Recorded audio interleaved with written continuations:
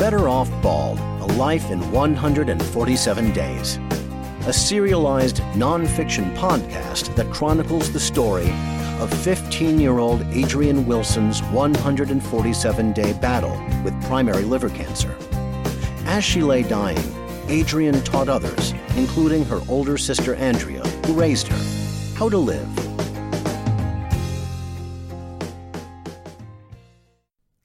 Welcome back to Better Off Bald, A Life in 147 Days. I am your host and storyteller, Andrea Wilson Woods. Whether you're watching the video or listening to the podcast, I really appreciate you tuning in. Let's get started. Days 84 through 89, Tuesday through Sunday, August 7th through the 12th, 2001. 6 smiley faces. 6. Woohoo!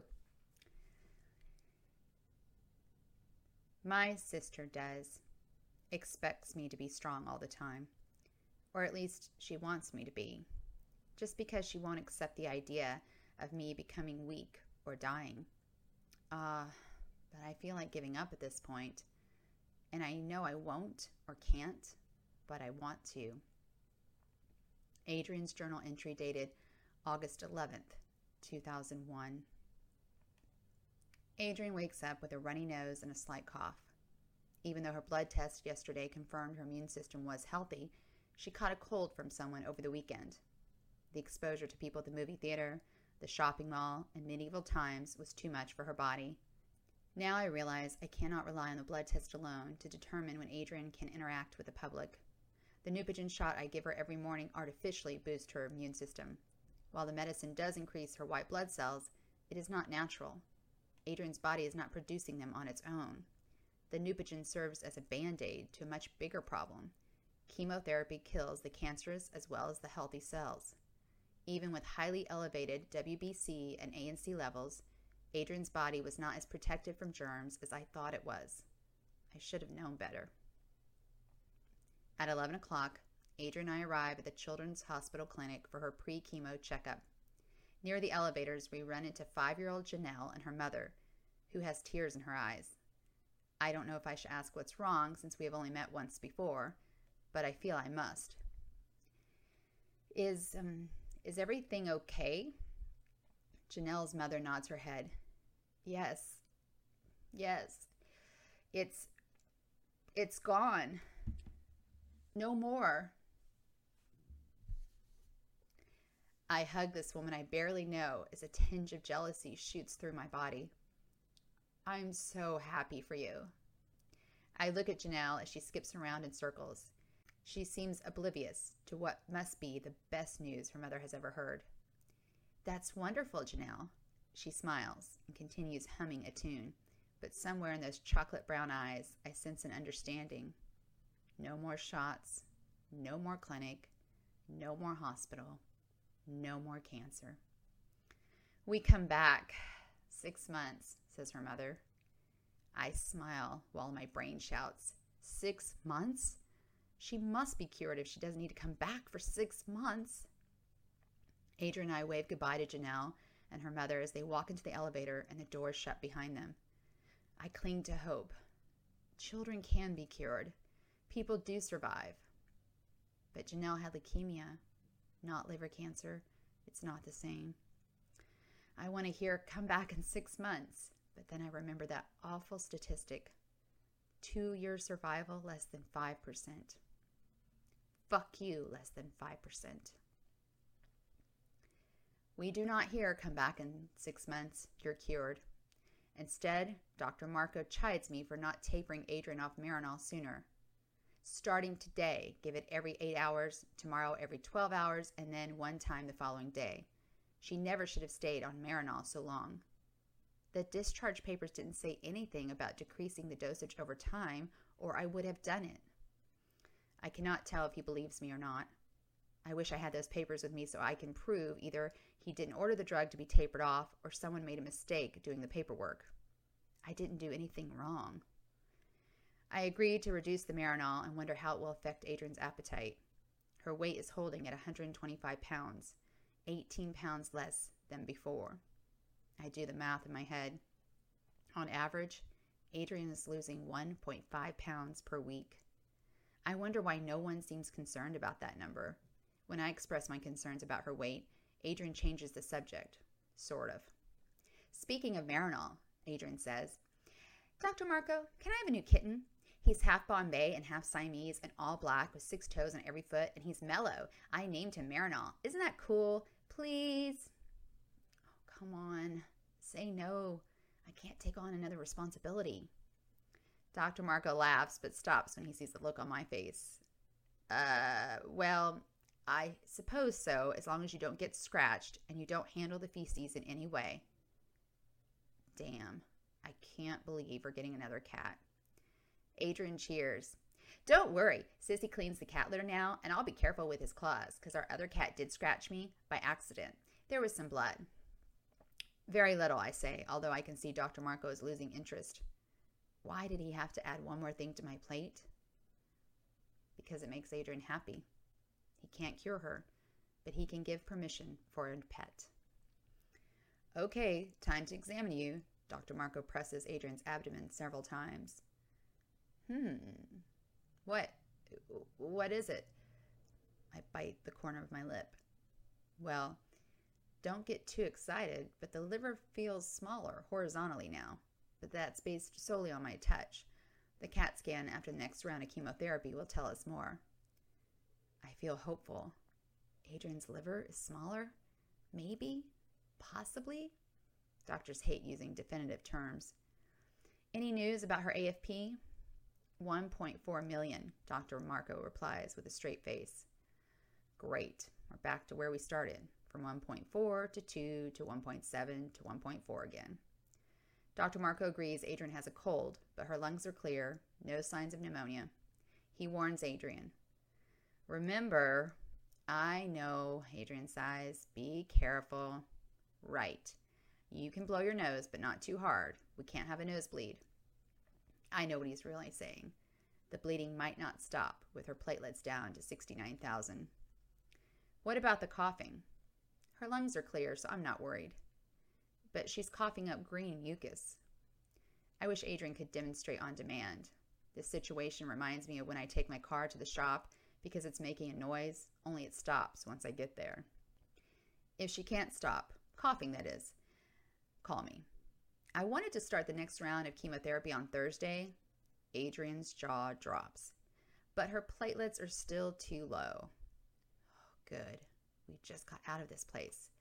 If all goes well, we'll begin on Monday. Dr. Marco doesn't see Adrian smile as he walks out.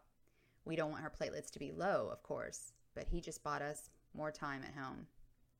Hey, kiddo, you're getting your kitten. You won. The corners of her mouth turn upward, and I see teeth. Yep, told ya. When can you pick up Marinol, Sissy? She asked. On Friday, he's available for adoption. I'll go as soon as they open.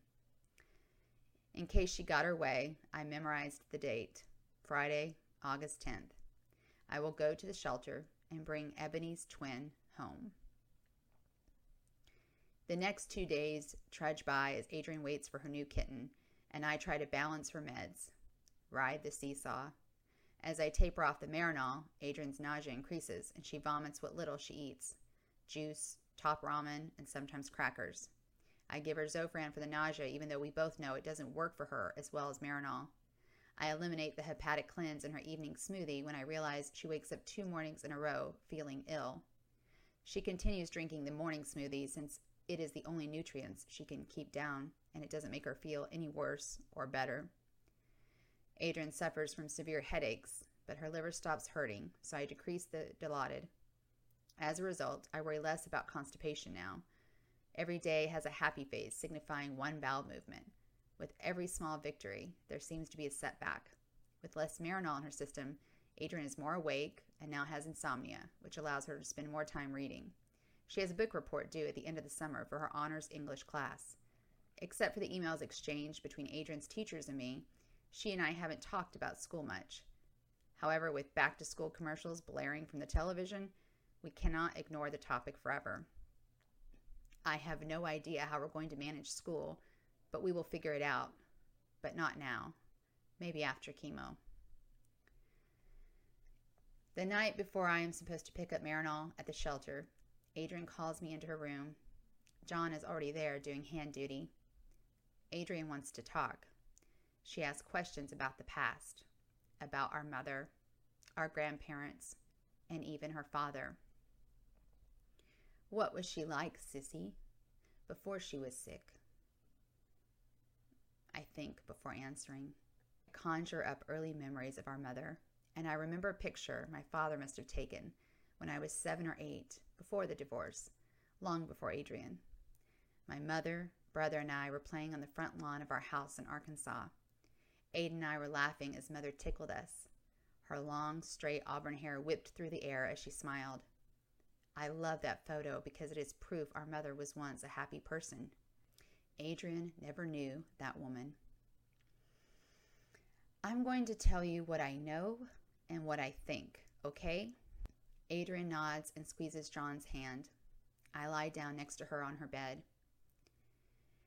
There was a time when Mother wasn't sick, and by sick I mean an addict. She was never a PTA mom, but she supported everything Aiden and I wanted to do. She drove us to his karate and my dance lessons. Before the divorce, during the summer, we spent every weekend swimming in the public pool at Bangaran Park, in the giant pool at Lake Fort Smith, or at Kerr Lake in Oklahoma. I stop and look at Adrian. Her eyes resemble the pools of water I am talking about, but she nods for me to go on. According to my dad, Mother started taking diet pills when I was about 8 years old, and her increasing addiction to them is what ended their marriage. She also brought home pills from the hospital, dozens of bottles. After working all night, she would empty her pockets in the morning and dump alcohol pads, scissors, surgical tape, syringes, and vials into what we called the junk drawer. Adrian interrupts me. I remember that stuff. She gave me vitamin shots. They made me sleepy. I cringe as the image of little Adrian, the drunken sailor, flashes through my mind. God damn you, Mother. How many times did you drug her as a child? She gave me a flu shot once, too, but I never let her do it again because it hurt too much.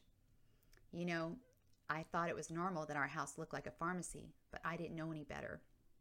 Adrian laughs. I laugh. John does not laugh. I hold Adrian's other hand. When I left, Mother made bad choices and things got worse, which is why you came to live with me. She's a prescription drug addict, but that does not excuse her emotional neglect of you. I squeeze Adrian's hand.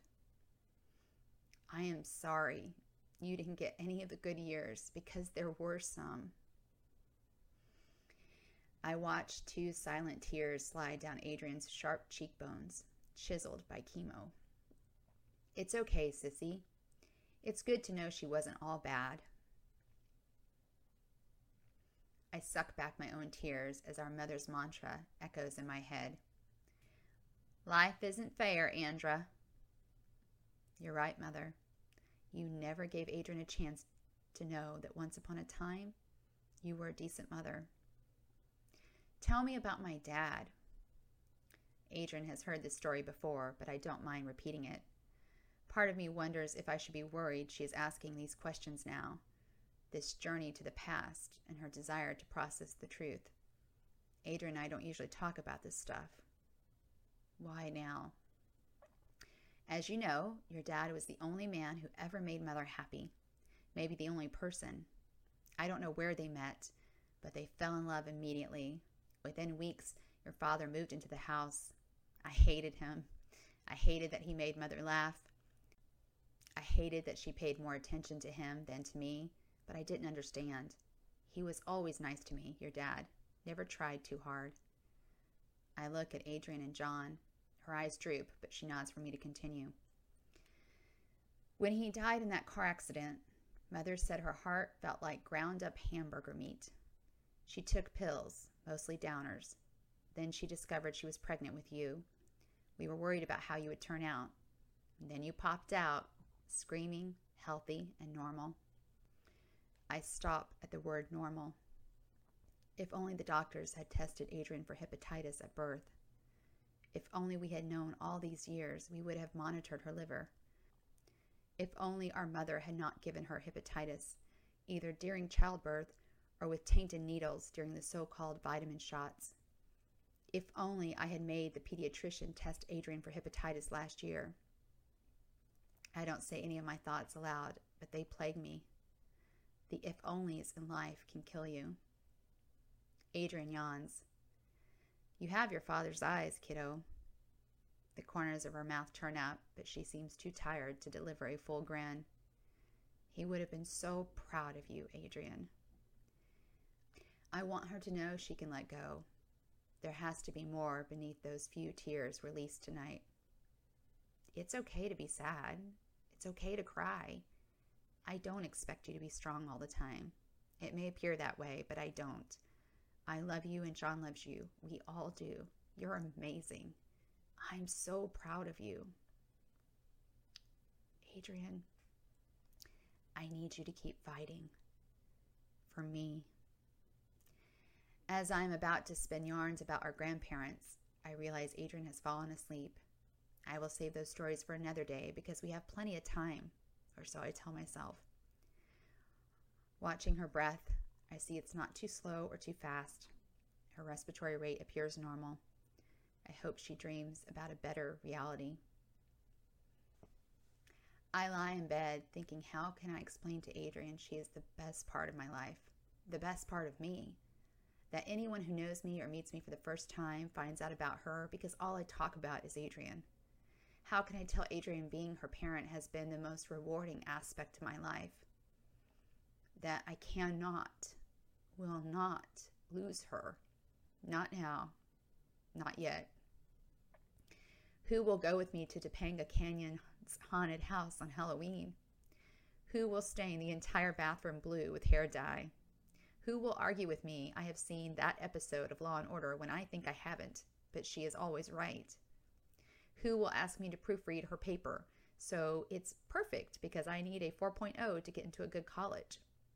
Who will insist I watch the USC versus UCLA football game with her because you should have school spirit, even though we don't like the sport? Who will test me on music I don't even listen to and expect me to know all the answers and then roll her eyes when I don't? I don't know what caused the seed of panic to grow inside of me. Was it Adrian's AFP count, which although lower, has returned to the beginning, as if we had been wasting time running in circles? Was it her platelets, which took so long to bounce back, delaying chemo? Was it the fear of school beginning? Was it watching Adrian sit on more and more pillows like the princess on the pea because she has no ass meat? Or was it Adrian's numerous questions about the past and people who are dead or should be? I fear her desire to know more about our mother. Adrian seems to be reconciling her feelings toward mother, perhaps even forgiving her. But Adrian wouldn't do that unless she were. No, no, no, no, no. We are fighters. We are survivors. Adrian is kicking cancer's ass, right? If that is true, then why is an unbearable anxiety fluttering through my body? I recall the last time I felt this sensation when we were evicted from the Highland Terrace apartment. I was desperate for money. Now I need so much more than money can buy. Such a tired cliche, but wait, I think maybe money can buy something. Not a cure perhaps, but what about other treatments in other countries? I have to find out what else is out there. Explore all of our options. Because we Wilson sisters don't give up. We fight until we win. Even though I don't want him, today Marinol the cat will come home and he will make Adrian happy. I arrive at the Burbank Animal Shelter 10 minutes before they open. I pace outside as I wait for someone to open the door. Another woman shows up and I worry. What if she wants him too? What happens then? We walk inside together. When the employee behind the desk asks what she can do for us, the woman and I reply at the same time. We're here to adopt a cat. Shit. there are not many kittens back there. The employee shrugs, gives us paperwork, and says if we want the same cat, there will be a drawing since we arrived at the same time. Bullshit. I was here before her, and I have to bring Marinol home. No other cat will do. He chose Adrian. I panic until the other woman mentions a tabby. My shoulders drop as I sigh. I'm being ridiculous. What were the odds we wanted the same kitten? Don't most people think black cats are unlucky? I pay $40 for Marinol and take him to the vet for his shots. Unfortunately, Marinol is not mellow because it's his nature. The vet diagnoses him with severe dehydration caused by the kitty flu. Another $160 later, armed with specific fluids and antibiotics, I bring Marinol home. Adrian dotes on him while Little Bit, our other cat, eyes the newcomer with suspicion. Despite being sick, Marinol talks nonstop and explores his new home with reckless abandon. I don't like Marinol because he looks and acts too much like our old cat Ebony, but Adrian couldn't be happier with the new addition to our family.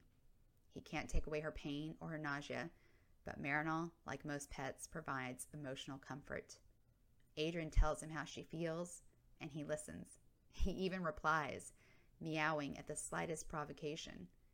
Watching them together, I know getting him was the right thing to do, even if I am reluctant to accept him.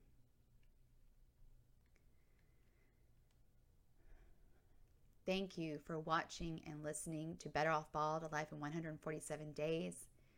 Please subscribe to my channel, and if you like what you're hearing, please share.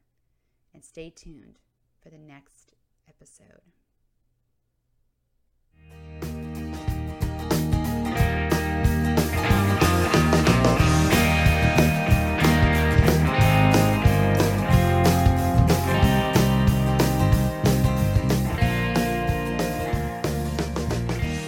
You just heard a chapter from Better Off Bald, A Life in 147 Days. A story told and written by Andrea Wilson Woods. If you enjoyed this episode, subscribe to our podcast, share it with your friends, and leave us a review on iTunes. Thank you for listening.